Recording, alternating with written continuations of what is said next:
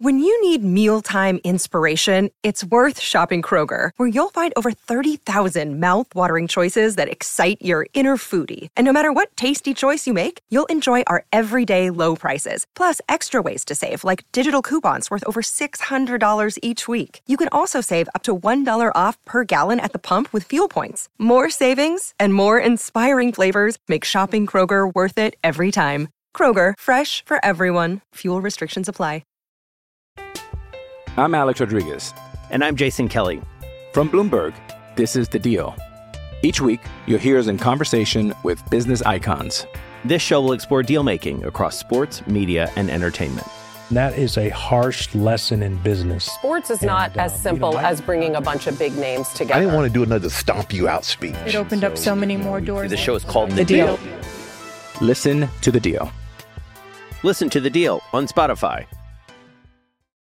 Jewelry isn't a gift you give just once. It's a way to remind your loved one of a beautiful moment every time they see it. Blue Nile can help you find the gift that says how you feel and says it beautifully, with expert guidance and a wide assortment of jewelry of the highest quality at the best price. Go to BlueNile.com and experience the convenience of shopping Blue Nile, the original online jeweler since 1999. That's BlueNile.com to find the perfect jewelry gift for any occasion. BlueNile.com.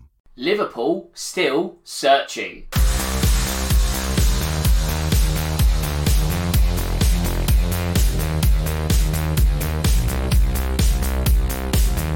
Hello and welcome to episode 4 of this season's Real Football Cast.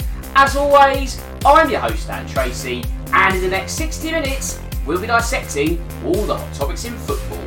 As per usual, we'll be discussing what's been going on in the Premier League over the past few days, while in addition to that, there are also some off-pitch activities that have caught our eye and are getting our attention in the next hour. It's been another incredible week of football, and this week it's 2 up top. That means leading the line and wearing the captain's armband is Matthew. So Matthew, how have you been since we last spoke? Daniel, I'm amazed we even have to ask. It's been an absolutely fantastic weekend. Obviously the Fulham result. Fulham result, especially given the opponents that we were facing on the day, it does absolutely perfect, and the manner in which we won. You can't complain about anything. I can feel you beaming. I know you're a bit pessimistic, shall we say, at the start of the season, but I like this radiance. It's a new Matthew. I like it. Let's embrace it. But also, last but certainly not least, is the debut appearance of Liam Rafe. Liam, thanks for joining us this afternoon. Hope you're ready for some Premier League chat. Yeah, looking forward to it. A good weekend for other fans other than Liverpool fans, but I'm sure we'll touch on that later on. But thanks for having me. It's a pleasure to be here. Not a problem, mate. We'll certainly focus on that very shortly, actually. So keep that powder dry for just a moment, because before we chat all things Premier League, I best do some social media bits. We'll be talking to the Abyss once more. So first, if you want to get in touch with me, you can. That's on Twitter, @DanTracy1983. Also, the podcast has its own account, which is @RealFootballPod. And if you want to become a shareholder, all you need to do is follow and join our very elite members club. Talking of clubs, I'm delighted to announce we're now part of the UK's first ever sports podcast network, that being Sports Social. So check out the URL and all the links posted throughout the week on the Real Football Pod account. You can find me via iTunes by searching for Real Football Cast. If you use that platform, don't forget to subscribe so you don't miss a single episode. And if you like us, leave a review so we move up the league table. Also, I need to mention my content partner, that being Sporito.com. For all the tips and predictions you ever need, visit their website. And the easiest way to find all the links is by going to Linktree/RealFootballCast, put a dot between the R and the E, you get 10 podcast platforms to choose from, and it's never been easier to listen to this show. Right, it's time to go live. And where should we go first? We can only go to Old Trafford and another serving of Monday Night Football. Now, Matthew, if Erik ten Hag wanted a reaction from his players, he certainly got one, because that showing against Liverpool was like night and day when compared to the week before. It was, and I wonder if maybe the Manchester United fans have sort of taken advice from people in the media, because a lot of the talk going into the game was, oh, we don't want this negative atmosphere if they're going to be protesting the Glazers. I think it was Graham Souness was saying, oh, no, you don't need to do that, get behind the players. And you could tell in the first couple of minutes, I think it was Darlow in the first couple of seconds, just winning a thumping header in the air and just got the crowd behind them. I think that's sort of what the turning point, not turning point because it was only in the first minute, but it sort of set the tone for what the rest of the evening was going to be. if Man United fans have say, if the fans needed to be behind the players, especially in the environment and the opponent they were facing, and they got that in abundance with things. So maybe that could be, the message for Manchester United fans going forward is stop your complaining with what's going on off the pitch. As long as you focus on and cheer the players that are on the pitch, then you might be set yourselves up for a couple of decent results. Well, Liam, you're a Liverpool fan, so you've come to the right place at just the right time. For you, that is not going to make for good viewing on Monday, but you could also say the same about the previous 2 matches in the Premier League. If you had to put your finger on where it's going wrong, is it as simple as the departure of Sadio Mane, or is it a multitude of issues? I don't think you can put this down to Sadio, to be honest. Sadio's a big loss, but, in terms of forward recruitments, we did outlay massively on Núñez. It doesn't help that he got suspended against Palace last week. But I think in terms of the whole dimension of the squad, I saw a stat earlier today that 7 of the players that played yesterday started against Leicester 4 years ago. Wow. So you're looking at the dimension and the turnover of the squad. We have had new players coming like Konate and Jota who've been roaring successes. But in terms of the midfield, other than Thiago, we've not signed anyone that, comes in and is a guaranteed starter or contender for midfield minutes. So you're probably looking at midfield as the area where things need to change. But I think in terms of the performance as a whole, obviously, I speak for all Liverpool fans when last season was one of the greatest seasons of our lives. It didn't end well, but, fighting on all 4 fronts for 4 trophies is something that no club's done before. It's sad that, it seemed to have had a dire start to this season as the hangover or whatever you want to call it. But you looked at that City Community Shield game, which I was lucky enough to attend, and you thought, we can do it again. We've got the hunger, but I really don't know what's happened. You're looking at Milner and Van Dijk fighting with each other. The High Line seems to have lost its assurity or togetherness in terms of being able to push up at the right time. Trent and Van Dijk have had really poor starts to the season. Firmino's not the player he once was. I think there's a lot of attributes that really came down to that performance. But in all honesty, I think it was just a case of that United looked to be more well organised and possibly wanted it more than us. Yeah, I think that's a fair assessment. So if it's not Sadio Mane, you did mention the midfield, so I'll stay with you, Liam, in the sense that it wasn't just the personnel which was selected on Monday night, it's also the kind of options you have anyway. I know you've got a few injuries, but you're looking at the likes of Keita, who's not willing to sign a new contract if you read the reports. Henderson has lost his spark. Oxlade-Chamberlain is rarely ever fit. This is the department that needs the biggest refresh. Is it something that happens before the end of the month? Is it something that happens in January? Or do you have to wait until next season for this to happen? Well, it depends whether you believe everything you read. There's contrasting reports coming out all the time. I mean, we were linked heavily with Matheus Núñez, who's gone to Wolves. I think he'll be a brilliant sign. I think we saw a bit of that the weekend in their new look midfield, despite losing to Tottenham. The rumours around Bellingham that he's the number 1 target for next summer and we're going to wait for him. It seemed like Tchouaméni was the number 1 target for this summer, but obviously he's gone to Madrid. There's a specific type of midfielder they're looking at. I can understand why they're going for the young profiles. In my opinion, Tchouaméni and Bellingham will be world class within the next 2 to 3 years if they're not at that level already. So I can understand why they're pitching themselves at that level. But at this moment in time, it's important that we invest now. I mean, as you mentioned, Oxlade-Chamberlain can't stay fit, got 1 year left on his contract. Naby Keita can't stay fit, got 1 year left on his contract. Curtis Jones flatters to deceive. Henderson's not the player he was 2 years ago. Fabinho's out of form. I still think he's better than anyone else in our midfield on his day, to be honest. I mean, he's still winning more duels than Rodri and the likes in midfield. But in terms of, the dimension of the squad, he's not where he was a year and a half ago either. It's important we invest now. We've got to recycle what we've got. Milner coming into the squad for a year, he's fine. I think, he lifts standards. You saw that with Van Dijk last night, but relying on him to start 2 games in a row, especially against Manchester United because we've got a lack of options, is worrying. I mean, and then you've got to start relying more on Elliott than Carvalho, because when Elliott and Carvalho came on, that was the best we looked for 75 minutes. Them two in the midfield partnership in front of Fabinho, which we won't be talking about next week, but in terms of how we start in midfield against Bournemouth, that's what I would like to see.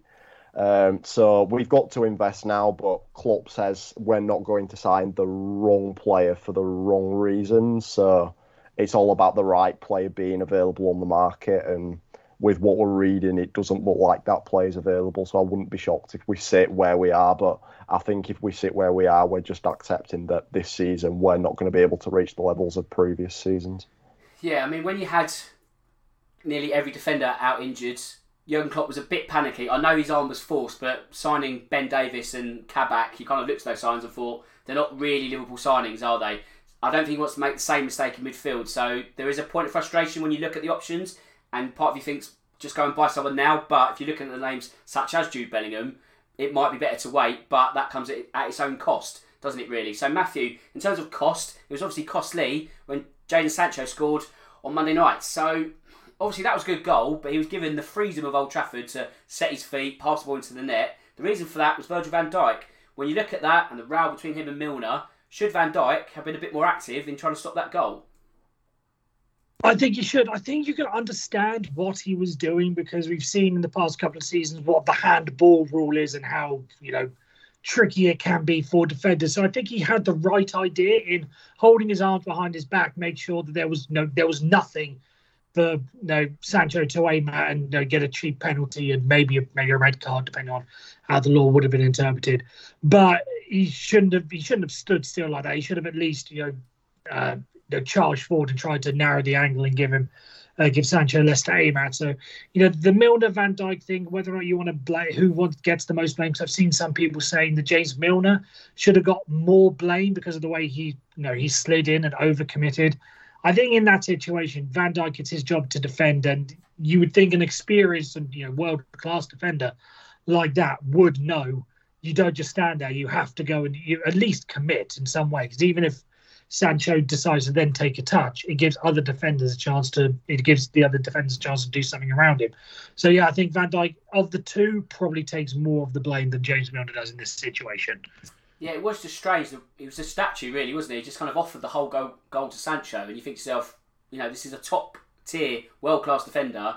Just a bit of a brain fart, really. Just it's not like Van Dijk, but I guess you could also say that him this season so far has not been like Van Dijk.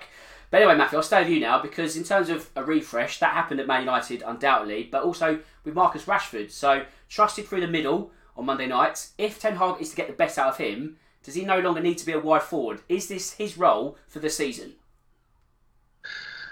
I think it may have to be, because we've seen how Manchester United are sort of struggling to attract some centre forwards. That's why Cristiano Ronaldo has been their centre forward for the first couple of games of the season. And if that is their only option, then he's going to have to, unless they can pull out some magic in the transfer window and bring in a centre forward.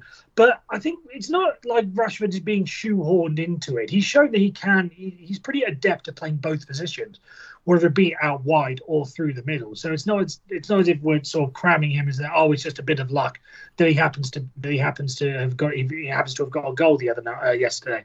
So I think it's a position he can play on a regular basis. He's probably not the best option for Manchester United, but if they can't bring anyone in, and Cristiano Ronaldo is going to be the question mark that he is, whether or not he's actually good for the team, Marcus Rashford is probably the best of a bad bunch, I think is probably the best way to put it. Yeah, I think that's a fair option. I think when you look at Rashford, 4 goals last season in the Premier League, some of that can be put down to that penalty miss at the Euros, lack of confidence, injuries as well. There's a step in his game that he's rediscovered. If he can play through the middle and get goals, he's only going to be better for it. And I think it might be by, shall we say, luck rather than design if United do stay with Rashford, because Ronaldo's getting, a 5-minute cameo, sulking on the touchline. It's not really helping the team going forward. But Liam, you kind of hinted at it just a moment ago, but we'll talk about the league title race. I know it's week 3 just gone. We shouldn't give it too much credence, but for Liverpool, 2 points from 9, regardless of position, where they are, is obviously an issue. If you're weighing up your team's title hopes, are they gone already? I don't think you can say anything's done after 3 games. I mean, we clawed back a 14-point deficit to City last year to finish 1 point behind them and almost win it on the final day. So I'm not, saying we're out of it already, but we need a reaction. I mean, you'd have said the same thing about Manchester United. They were appalling against Brentford, but in the biggest game of both of our seasons, really, when you're looking at the calendar when it comes out in early July, you're looking at when a Liverpool playing Man United, and we weren't providing a reaction. I mean, there's lots of stuff going on in terms of injuries, Keita's contract, Núñez being suspended. It's not been the ideal start to the season. It really does feel like 2 years ago when you mentioned earlier about all the defenders being injured and, Kabak, Davis coming in. But we need to act now, failing to act now in terms of, in the transfer market. I mean, I think we could even do with other players, forward as well. But I don't expect that to happen. I'd be surprised if we sign a midfielder. So I think it depends on what we do in the next week. If we don't sign a midfielder, I struggle to see how we win the Premier League. But knowing what this side's done in the past 3 or 4 years, winning Champions Leagues, Premier Leagues, the domestic cup double, but always being there at the final hurdle, I wouldn't like to count them out. But this start's far from ideal, and we need to get some wins on the board in the next couple of games against Bournemouth and Newcastle. A Liverpool friend of mine said to me last night, Liverpool have no money. Now, Matthew, do you ever think of Liverpool as a club in largesse or a club with no money? They're kind of just stable, comfortable. I don't know if they penny pinch or not, but to say they have no money, is that a bit of a strong statement to make, or is it a right statement to make? I don't think it is, personally, because you've seen the money that they have spent in the past, like bringing in the likes of Konate, for instance, but they may not spend in the same lavish way that that Manchester City or Manchester United are trying to do now. But they always do have that big name signing, or at least once a summer. Like, I remember there was a chant, I think it was last pre-season, that everyone was making fun of on social media, was a Liverpool fan saying, the Reds have got no money, but we'll still win the league. And that was after, bringing Konate for, I think it was in the 40s of millions, something like that. So I don't think, they're not exactly lush with cash, but they're not exactly, as you said, they're not penny pinching either. So, but if you were to put that, they would be more towards the spenders than they are the scrimpers and the Newcastles under Mike Ashley sort of thing. So I don't know quite where this narrative of Liverpool, not spending has come from. I think it may be just not spending in comparison to, some of the bigger clubs, in world football. I think that may be the comparison, but sort of as a standalone team, I don't think you can see them as penny pinchers in any way. Yeah, I think it's the context around it, isn't it? I think it's a very clever way to look at it, in the sense that compared to a Chelsea, compared to a Man City, to a Newcastle, they're not in that same bracket, but they're not shy of spending money at all. So I think it's all about comparative statements rather than absolutes. But anyway, in terms of the Premier League title race, if it's got going, let's say it has, Man City are now 5 points clear. So if anything, the job is more difficult for the Merseyside men. But, Liam, if we focus on the Man City game now, 3-1 down for City, becomes 3-0 at the end of the game. Do you think Newcastle fans will be frustrated that they only managed to draw against the defending champions? Hey, it's Kaylee Cuoco for Priceline. Ready to go to your happy place for a happy price? Well, why didn't you say so? Just download the Priceline app right now and save up to 60% on hotels. So whether it's Cousin Kevin's Kazoo Concert in Kansas City, go Kevin, or Becky's Bachelorette Bash in Bermuda, you never have to miss a trip ever again. So download the Priceline app today. Your savings are waiting. Go to your happy place for a happy price. Go to your happy price, Priceline. You would say so, considering the position of luxury they were in. I mean, most teams 3-1 up against Man City. It's rare that ever happens, to be honest.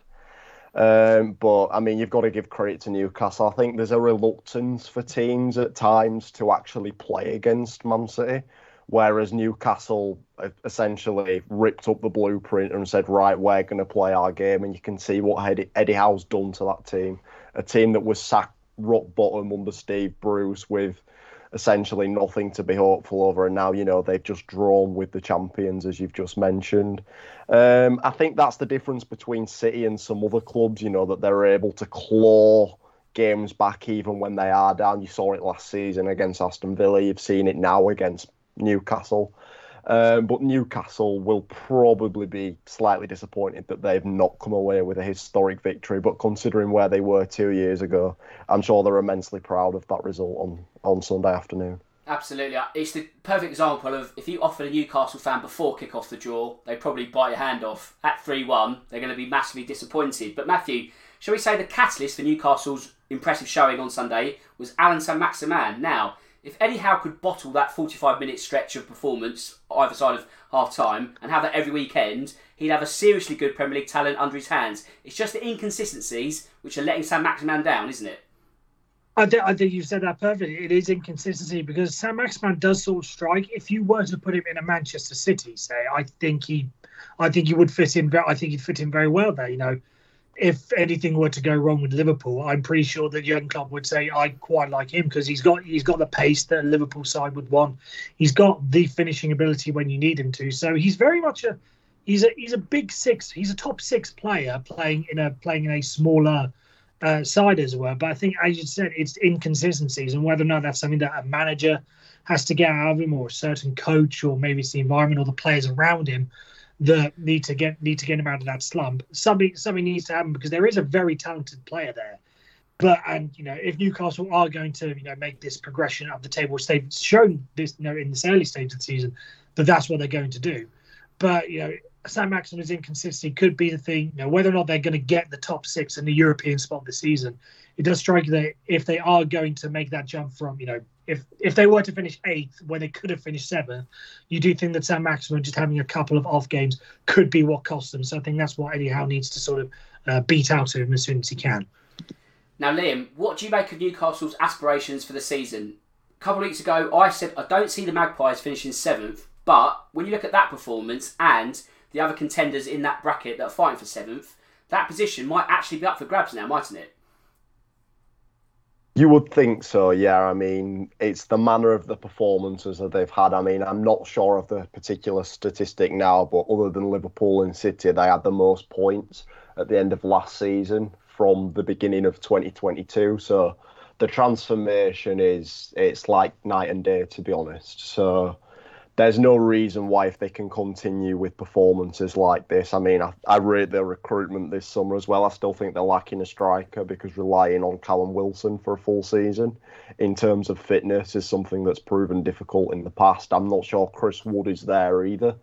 But, you look at Nick Pope, solid Premier League goalkeeper, bailed them out a couple of times at the weekend, and Sven Botman, who was arguably 3rd or 4th best centre-back in Ligue 1. Over the last couple of seasons. So in terms of their current team and the picture they're posing, there's no reason why they can't finish 7th. But, I mean, West Ham have had a really poor start. They can capitalise upon that. So I wouldn't say any reason why not. I mean, just look at the football they played. They were brilliant on Sunday. It was direct. There was always an outball. I mean, that tended to be Allan Saint-Maximin more than anyone else. But when you've got Bruno Guimaraes, who always looks forwards in terms of the way he plays, you've got battlers like Joelinton. There's no reason why that team can't challenge for top 6, top 7. And I'll put it this way, I'm worried about playing them in a couple of games' time. Yeah, actually, that's a very good point. I mean, if Newcastle could make a bit of a statement there, it might just put the other European hopefuls in the spotlight and think, actually, we've got another challenge on our hands. Now, Matthew, Kieran Trippier was in the spotlight, not only for his incredible free kick that made it 3-1 to Newcastle, but also the red card that he was initially shown soon after. Now, a tackle on Kevin De Bruyne that was eventually over to a yellow. Did VAR come to the right conclusion, in your opinion? I think they did, but I think it is one of those that Kieran Trippier is very lucky to have gotten away with. I think another referee on another occasion may well have stuck with the red card. Let's put that if it had initially been a yellow card and then gone to VAR to check could this be a red card, and he had been sent off, I honestly wouldn't be, not that I wouldn't complain, but I wouldn't be surprised just because you see what the league are trying to clamp down on. I think if Trippier was also the last man, that probably would have learned to a red. I think in the end, it was probably the right decision, but Trippier can certainly count himself lucky. Because if it had been another referee who could have seen it another way, he very well could have stayed a red card. Now, Liam, then again, Everton fans will look at that tackle and probably draw parallels from when Allan got sent off against Newcastle late last season. So if Allan's was a red, why wasn't Trippier's on Sunday? I think this comes to the question of what consistency of Premier League refereeing have we got. I mean, you could say the same at the weekend previous with Cucurella getting his hair pulled. I mean, I don't know how that wasn't given as a red card. I probably lean on the side that Trippier's wasn't a red card. A yellow card is fine. It's a tactical foul. I don't think his leg's high enough to be putting De Bruyne in serious danger.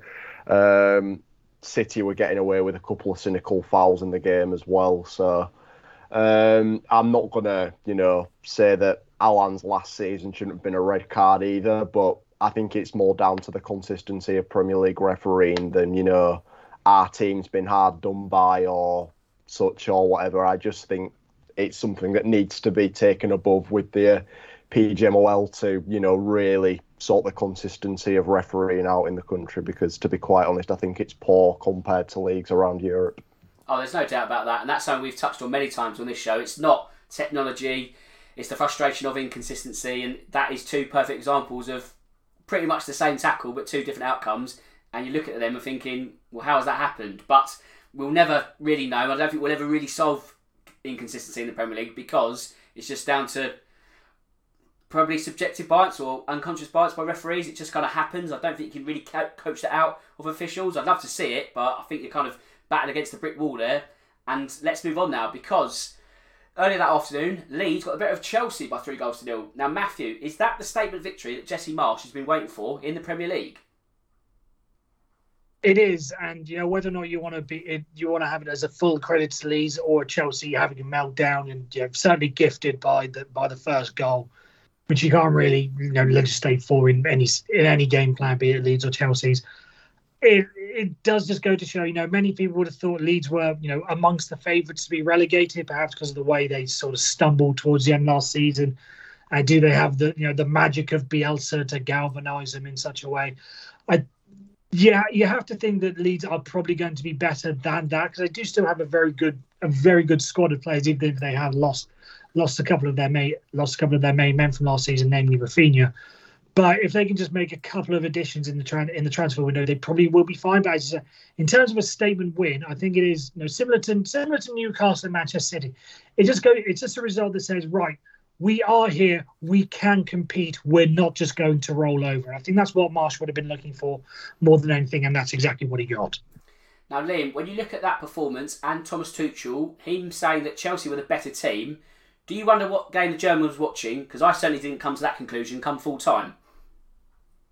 Yeah, this reminds me of Thomas Tuchel towards his end at PSG, to be honest. There's a lot of complaining. He's never content with what's happening. He's moaning about the transfer business. I know there's a thing about Chelsea players and fans with Anthony Taylor. It's been around for a while. One of my family members is a Chelsea fan, and he keeps on saying it every time Anthony Taylor's the referee. We're not getting any points there. But Tuchel, it's the same when he was at PSG towards the end, talking about his relationship with Neymar falling, not being able to get the best out of the team. But I think you saw it again with Chelsea last year, or the year before, when they won the Champions League. Chelsea were brilliant. So I don't know. Tuchel seems to have that cycle as a manager. The first 2 years are brilliant, and then towards the end, I don't know if something goes wrong. I mean, it's been a bit of a tumultuous time for Chelsea in terms of, new owners, Todd Bowley getting rid of all the transfer and directorial structure. But yeah, him saying that Leeds were not worthy of winning the game is quite frankly bizarre. I think Leeds were the much better team. The way they pressed, the way the new signings worked. I thought Tyler Adams in particular was brilliant in the middle of the park. You could say, they were gifted a head start from the goal from Mendy making a mistake and Aronson pressing really well. But as an overall 90 minutes performance, Chelsea deserved nothing less than to come away with a defeat there. Maybe not the magnitude of the defeat, but they didn't deserve anything from that game. Yeah, I think you're spot on that aspect. Matthew, let's focus on that opening goal now. Edward Mendy getting pickpocketed on the goal line by Brendan Aronson. It's clear that Mendy was unsettled by the home fans. Do you think he's gone off the boil slightly? Because this isn't the first blunder he's made in between the sticks for Chelsea. Has he gone a little bit sour? Yeah, I think sour is the right way to put it. I think he's sort of approaching that Kepa Arrizabalaga stage, because I think it may have been around this time in his Chelsea tenure that he was starting to make a couple of errors, and that's what forced Chelsea to go out and buy a new goalkeeper, even though they'd spent 70+ million on Kepa to start with. So I don't know whether or not he's just become too comfortable because he knows he doesn't exactly have the greatest options behind him. But I don't know. There's something has gone wrong with him, and hopefully it's something that he is going to be fixed sooner rather than later. At least in Thomas Tuchel's eyes. Now, Liam, Raheem Sterling was once again denied by the flag of an assistant referee. No goal yet in Chelsea colours. If you were a fan of the Blues, would you be concerned about the attacking setup as a whole, or do you think goals are just around the corner for their new signing? I think it's more towards the dynamic of forwards they've got up there, to be honest. I like Kai Havertz as a player. I just don't think he's suited to being a false nine in the Premier League. If you go back to his time at Leverkusen, he was never really relied upon as the sole number 9 until his last 6 months when the football restarted from lockdown. And he did flourish in that position, but really relying on him, he can score goals in finals. I get Chelsea will love him forever. With a similar relationship they've got with Fernando Torres after his Champions League heroics. But he doesn't seem to fit that forward line. You see Kane and Sterling and Mount work for England. I don't think, Kane drops in, but he's still got that ability to get into the box and feed off the players around him. I think Sterling was a benefactor of a really high chance creating team in Manchester City. He would always be arriving at the back post, benefiting from the passes of De Bruyne, David Silva, Bernardo Silva, even Fernandinho somewhat. So, and not to get the fullbacks either. So it's an adjustment period for Chelsea and Sterling. I think Sterling's going to be relied upon a lot more to do what he was doing at Liverpool, which is going back years, but being a bit more important in the creative part of the game. If you look past his seasons, goal scoring's always been the big part of his game. He's really good at getting in those right positions, but he's going to have to play a bit narrower. He's going to have to drop into half spaces a little bit more. And until Chelsea get that natural number 9, I think he's going to have to take on a lot more of that burden. So I think Sterling needs time to adapt to a new team, but Chelsea fans are probably a bit worried about their attack as the whole because they look like they've never played with each other before. And just Havertz is finding himself in awkward positions. Mount isn't picking up the same promising positions of opportunity. So I think there's a little bit of work needs to be done there, and whether that's Aubameyang, I'm not sure. Yeah, even without Aubameyang, you could say Armando Broja as a kind of more figurehead, fulcrum of the attack, and then 2 of those 3 you mentioned, either side, be it Havertz, Sterling, Mount, Sterling. It creates a bit of a problem, but at least that's a problem that can be fixed with more goals for the team. I feel that they've got too much of the same thing at the moment. Yes, Raheem Sterling is a good signing, but it doesn't really... I don't feel it advances the team as much as his value of the signing was. It's not like a case of, great, that's going to make our team so much better by having Sterling. It's kind of just added to the problem they've already got instead of solving it. So I don't feel that those 3 playing all the season long together, I don't think it's going to be a fix. It might even cost them Champions League football unless they get Aubameyang and then they work out how to play with, as I say, 2 of the 3 either side. It might mean rotation, it might mean one of them getting dropped, but it might be better in the long term. Right, let's go to West London now. Let's stay in West London sort of technically, because Matthew, I know you've been champing at the bit to talk about this. If we had to label Alexander Mitrovic as a relative villain last week, he's certainly the hero at Craven Cottage as of last Saturday. I'm Alex Rodriguez. And I'm Jason Kelly. From Bloomberg, this is The Deal. Each week, you'll hear us in conversation with business icons. This show will explore deal-making across sports, media, and entertainment. That is a harsh lesson in business. Sports is not as simple as bringing a bunch of big names together. I didn't want to do another stomp you out speech. It opened up so many more doors. The show is called The Deal. Listen to The Deal. Listen to The Deal on Spotify. Yeah, it just goes to show that, all the talk about whether or not he was a Premier League player, I think he has, in the first 3 games of the season anyway, proved that sort of myth to be absolute nonsense. 3 goals in 3 games, could have been 4, but he missed a penalty, which at least he got on target, wasn't it? If he skied it all the way over the bar. But it just goes to show that is what he is going to be. That is what his calling card is going to be. A header at the back post. He did it against Liverpool first week of the season. That's what he's done now.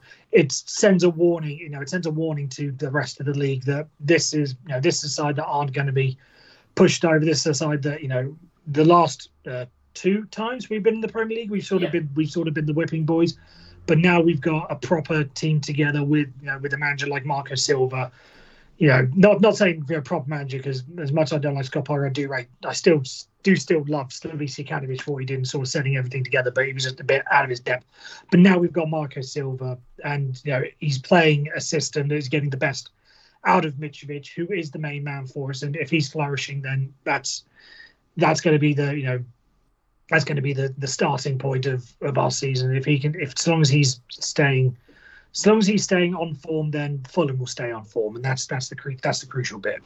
Now, Liam, I know you cannot take match of the day as a full picture of the game, but even by watching that and you look at the first half, Fulham were dominant all the way. It may only be 3 matches in for this season, but is it fair to say they're giving the Premier League a much better go this time around? Yeah, I think the whole approach has been much improved, to be honest. I think we've seen them do in the past, the 2 approaches of we'll stick with what we've got and then we'll invest a load of money, and both of those have failed. I think they've recruited smartly. They could probably do with another centre-back, but, so far so good. I think Mitrovic is key to the way they're going to play this season, as you've mentioned already. But in terms of the being front-footed, that's the type of manager that Marco Silva tries to be.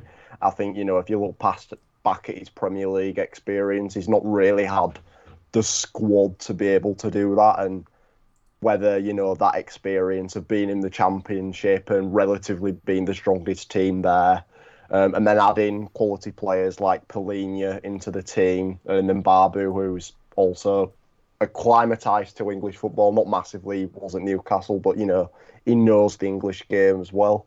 I think adding in those, also maybe missing jigsaw pieces into a team that's ready for Premier League football is kind of what you're seeing. I mean, it is early, I don't want to get carried away, but I did predict Fulham to stay up.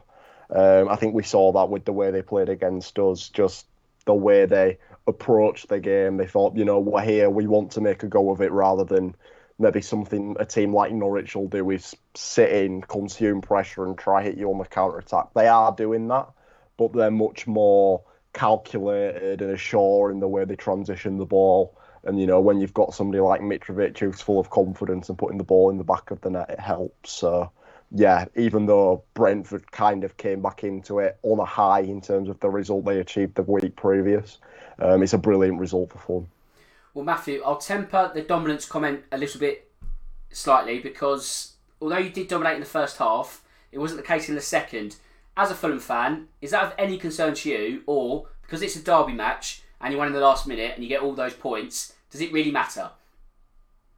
No, I think there are still some elements of concern. I think part of it was due to the fact that we had Bernd Leno in goal. It was his first game, so there may still be some adjustments that need to be made with his centre-back pairing.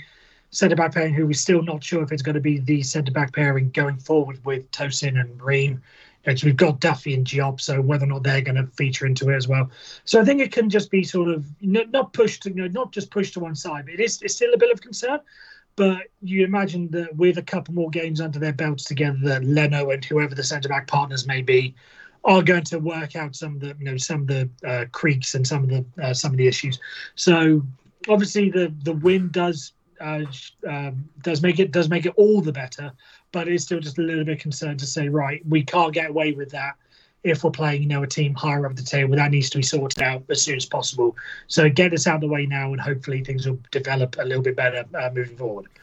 Matthew, I'll stay with you very quickly. If you were doing the points in your head over the first 3 matches, I asked you the question last week. You said you were 2 up from your expected total of 0 is your expectation. You had 2.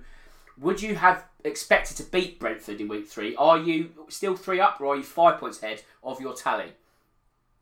No, I think we're probably three. We probably are still 2 points ahead. I think most people would have looked at a team like Hounslow to say this is if we're going to put aside Liverpool, who now in hindsight may not be the big scary team that we may have envisioned them to be. Wolves, who are a team who I think will be challenging up near the top of the table as they were last year, challenging for Europe. That is, if you want to say those were write-off games and we got bonus points from that. Looking at the teams sort of around the bottom half of the table, these are the games that we need to be picking up points against. And you look at the next 2 games, for instance, we've got Arsenal away. If you want to put that as a loss, then fine, and a draw would be a bonus. But then we've got Brighton coming up next. You think if we're going to stay up, that's the game we need to be getting points on. So if we're going to follow that logic, then I think we're still 2 points ahead of where we should be, because we should be beating Hounslow Town. We should at least be challenging Brighton at the very least. So we'll see where things come from that. But I'd say we are ahead of where we should be. Okay then, Liam, let's focus on the team they beat, that being Brentford, or let's focus on one man in particular, that being Ivan Toney. On the score sheet on Saturday, made 2 goals the week before. He got 12 goals last season. Could you see any Premier League club looking to make a bid for him before the window closes? Possibly. I mean, you see there's a few teams after a striker. I mean, I don't think he's at the level to play for Chelsea or Man United, per se, in terms of teams that are looking for a striker, but in terms of short-term options or, options in their rotation moving forward as they look for people who are available, Ivan Toney wouldn't be the worst option. I think it's difficult to say whether Newcastle would target him after him being there in the past. But he would work in the Premier League. You've said his record speaks for itself. I think I'm right in saying he had 1 or 2 goals disallowed. Yeah. On Saturday as well. So he's a danger. He causes defenders problems. People were worried that the loss of Eriksen would kind of wane his abilities in front of goal, but I don't think that's the case. Brentford have got a really good team. He works in that system, but I think the fact he's able to drop deep, he can stick it on his chest and he's not just going to drop into a hole. He'll still come back and find himself in the box once the ball's been recycled. And again, he's a terrific finisher as well, useful in the air. So there'd be a lot worse signings for Premier League teams, but I'm not sure anyone's going to pay what it would take to sign him. I think you're probably Brentford with where they are. You're probably looking at £40 million with the fact he's English as well, if not more. So I don't think anyone's willing to pay that sort of money for him, considering some of the options that are available around Europe, who also have experience in English football. Yeah, and I guess also the fact that Brentford don't need to sell at this juncture. Maybe, if they got relegated, second season syndrome and all that, then deals might be started to be made. But right now, I think they could bat away any bid quite easily. But let's look at some North London clubs now. Well, there's only 2, but let's look at them both. Matthew, as much as it pains me to say, Arsenal top of the table. They blew Bournemouth apart at the weekend. As good as all this is, though, they haven't been given a true litmus test yet, have they? No, I think that does sort of have to temper the expectations, as it were, because of the opposition that they have.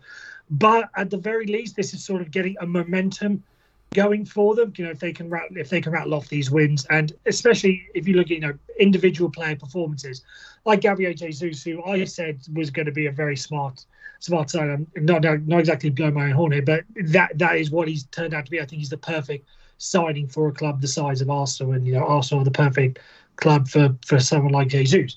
So yes, the opposition and the team they play does have to sort of temper the expectation and and everything like that. Is it going to be a different test against Manchester City?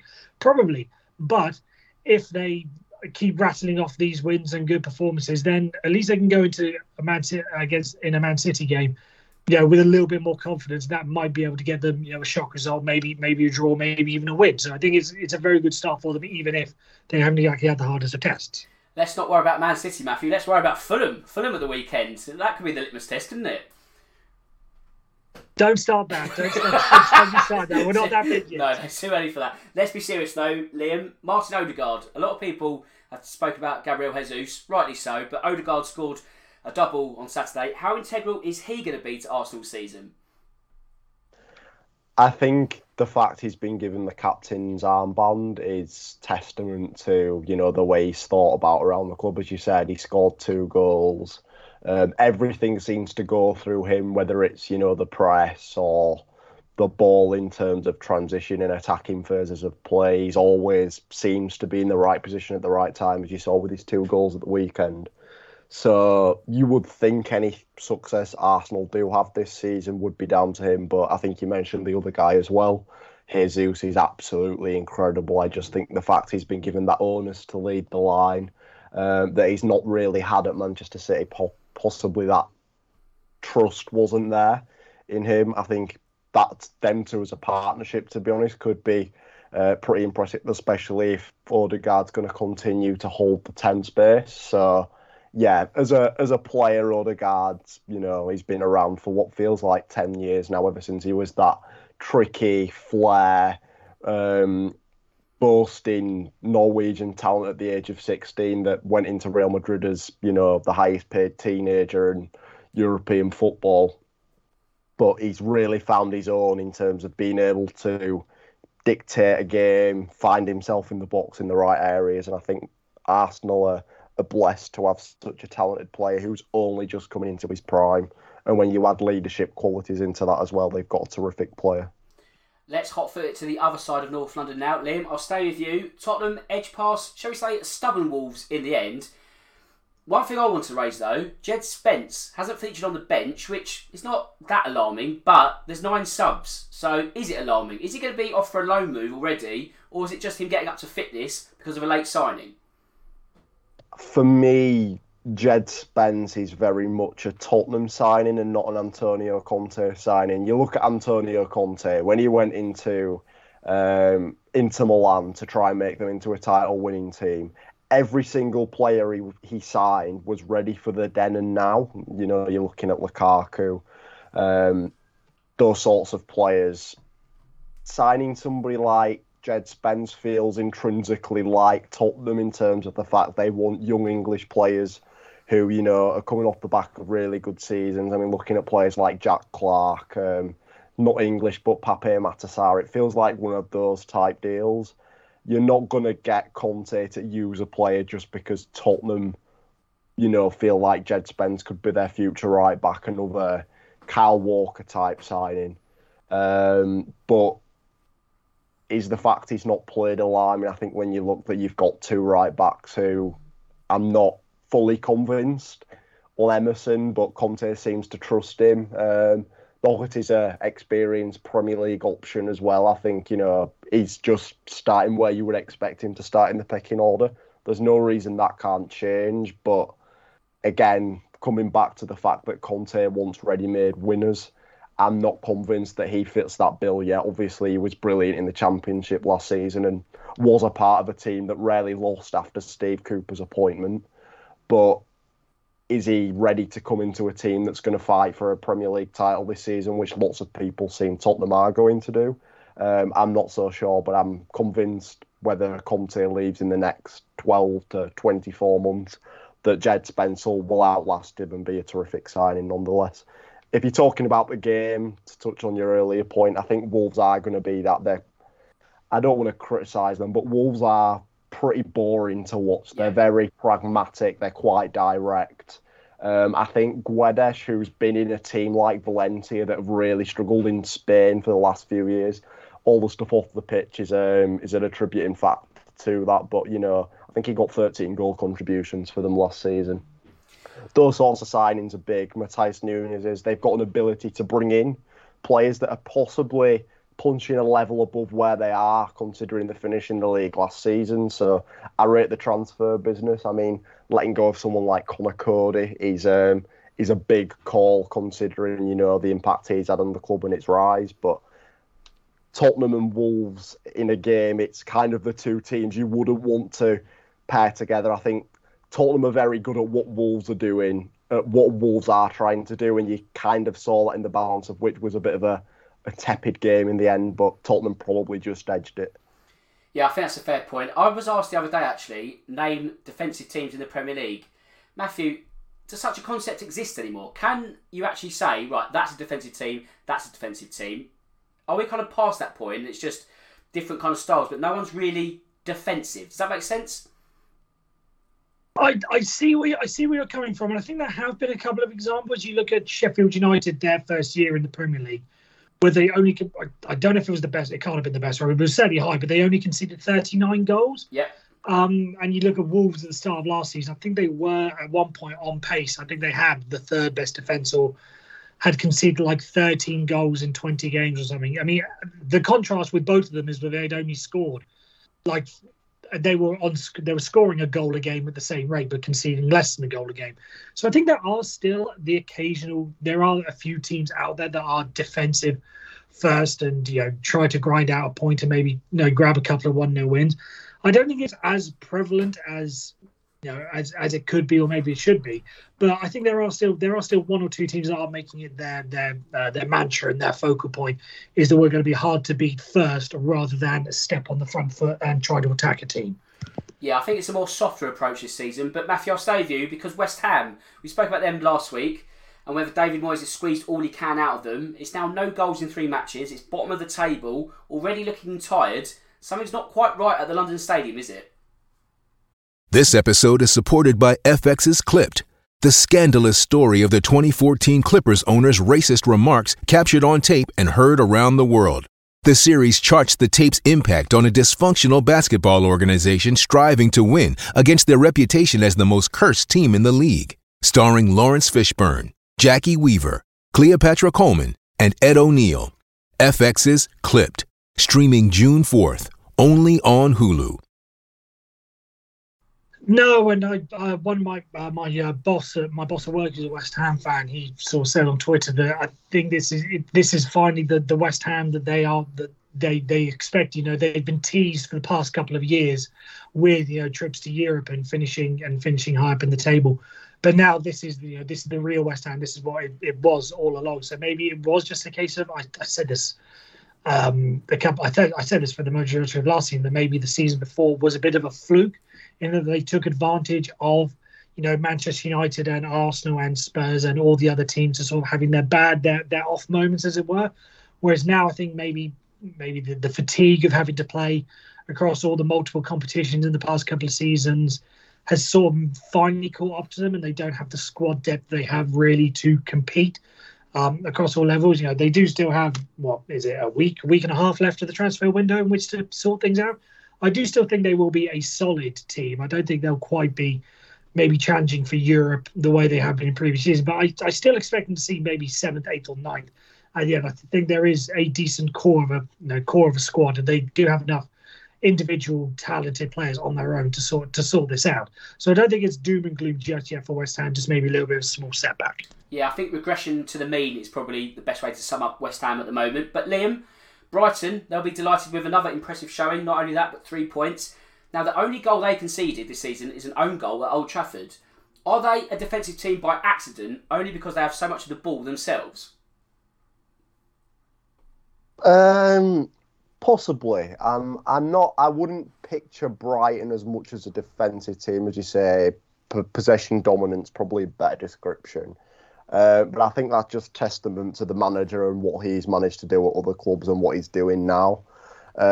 Brighton feel like one of those teams that are difficult to predict. You don't know what's going to happen from one week to the next. I think what we've seen at the start of this season is what lots of people have expected to happen for a while without actually improving the squad dramatically that much. You could possibly say they've got weaker with the departures of Ben White, Cucurella, Neil Maupay looks like he could be on his way out as well. They've lost players over the last few years. I know Bissouma, of course, Bissouma.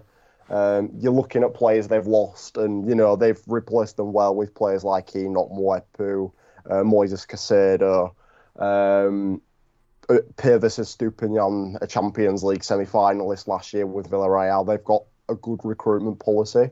But the way they play just seems to, we've got a player there that's just going to come straight in and work, and I don't know what it is. They don't really have a reliant goal-scoring striker, and that's what everyone said. Brighton are missing this striker to become a really good team. They've tried it in the past. It's not really worked. They've brought in Undav this season. I'm not convinced that going from Belgium to Premier League Red is going to happen overnight, but he could be an option. But Trossard, the players like him, McAllister, Gross, these types of players that aren't necessarily forwards but will score goals or can play in forward areas, seems to work for them. I'm not sure how he gets this out of the squad. I think Brighton's squad is punching above its weight where it is at this moment in the season, but I think that's testament to the manager. Brighton have got a really, really good manager on their hands, and I wouldn't be shocked if, one of the big 6 jobs comes available this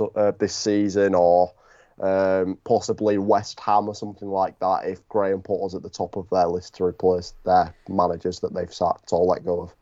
Now, Matthew, Pod Squad member Max will be delighted with Palace's win over Aston Villa at the weekend. I mentioned 7th place is wide open. Could the Eagles swoop into that position at the end of the season? If you'd have asked me that when Patrick Vieira first took over at the start of last season, I would have said that's probably something, for 5-6 years down the line. But the way they have been, last season and the start of this season, you honestly can't write them off and you can't rule them out. We've seen teams in the past make, smaller teams make that run. That's how West Ham got there, for instance.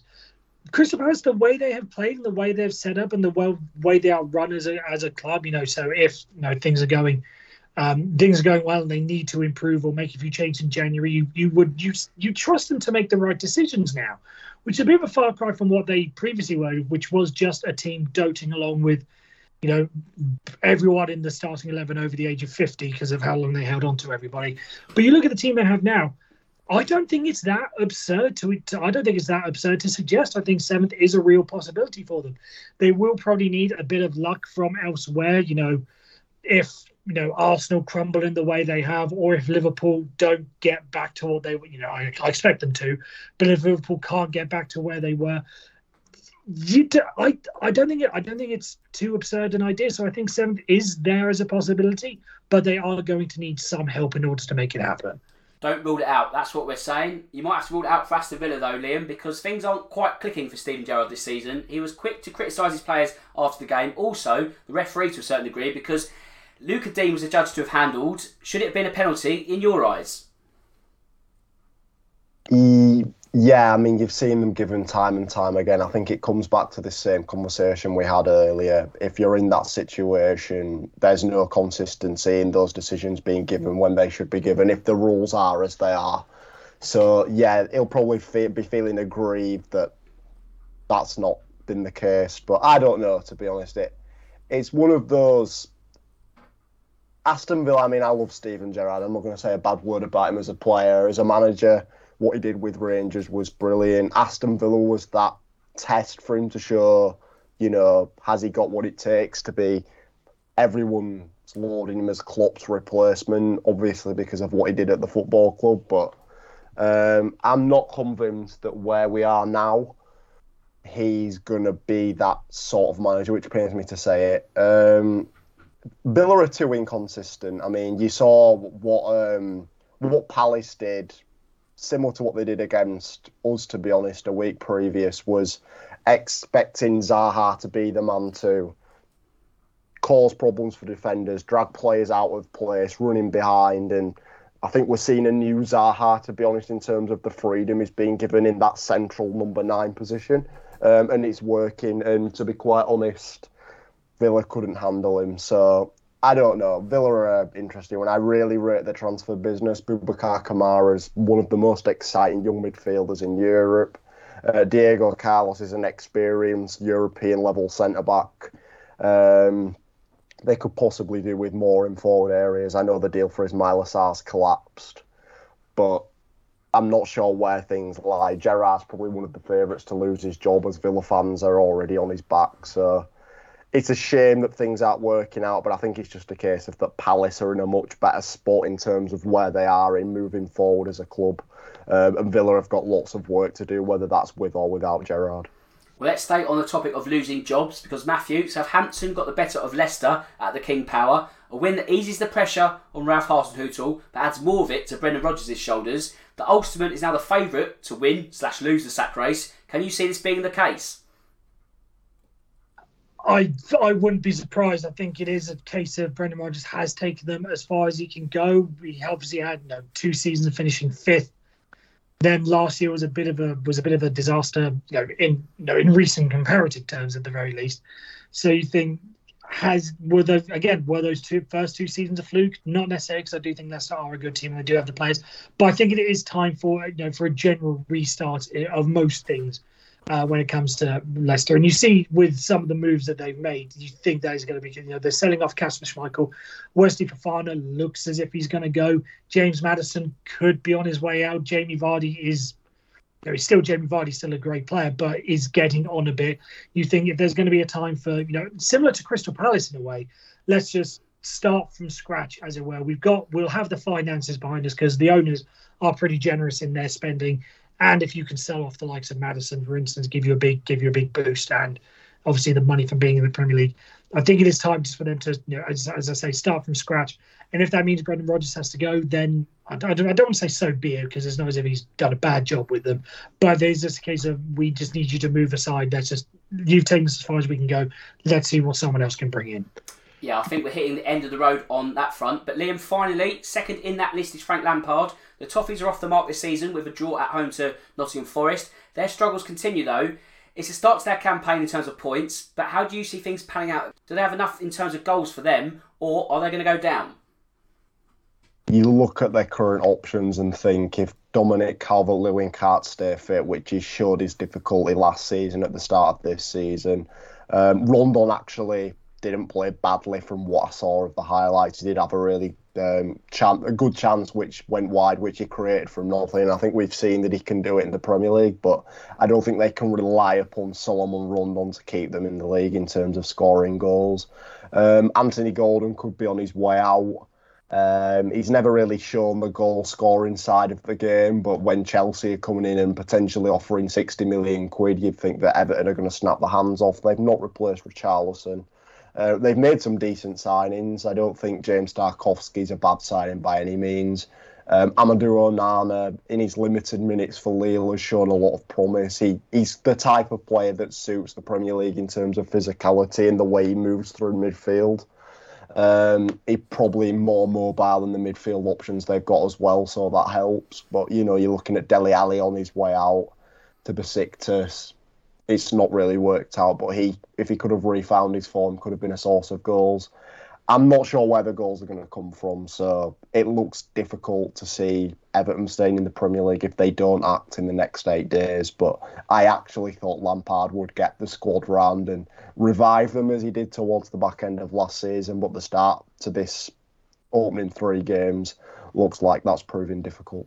Yeah, they just seem really flat, don't they? And yes, they might get 60 million for Anthony Gordon, but when you look at Everton's track record in the past in terms of business, yes, the summer hasn't been too bad, but as a whole, they're terrible at spending money. So they might just be better trying to keep Anthony Gordon, but I don't think they're in that kind of position to do so when you look at their FFP record and the kind of reports that are coming out that there might even be the Premier League snooping around as to potential punishments. They might have to sell anyway, so not looking good on that front. Watch this space. But enough for us, because we've hit full time now, so I just need to do the admin, which is simple as thanking my 2 top guests. Liam, thanks for your time this afternoon. I hope you enjoyed that one and would like to join us again soon.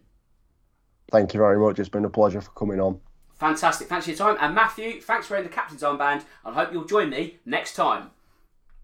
Absolutely. Always a pleasure. Right, cheers guys, and also to the listeners out there. And with that said, it just leaves me to say that my name's Dan Tracy. This is The Real Football Cast. And until next time, goodbye.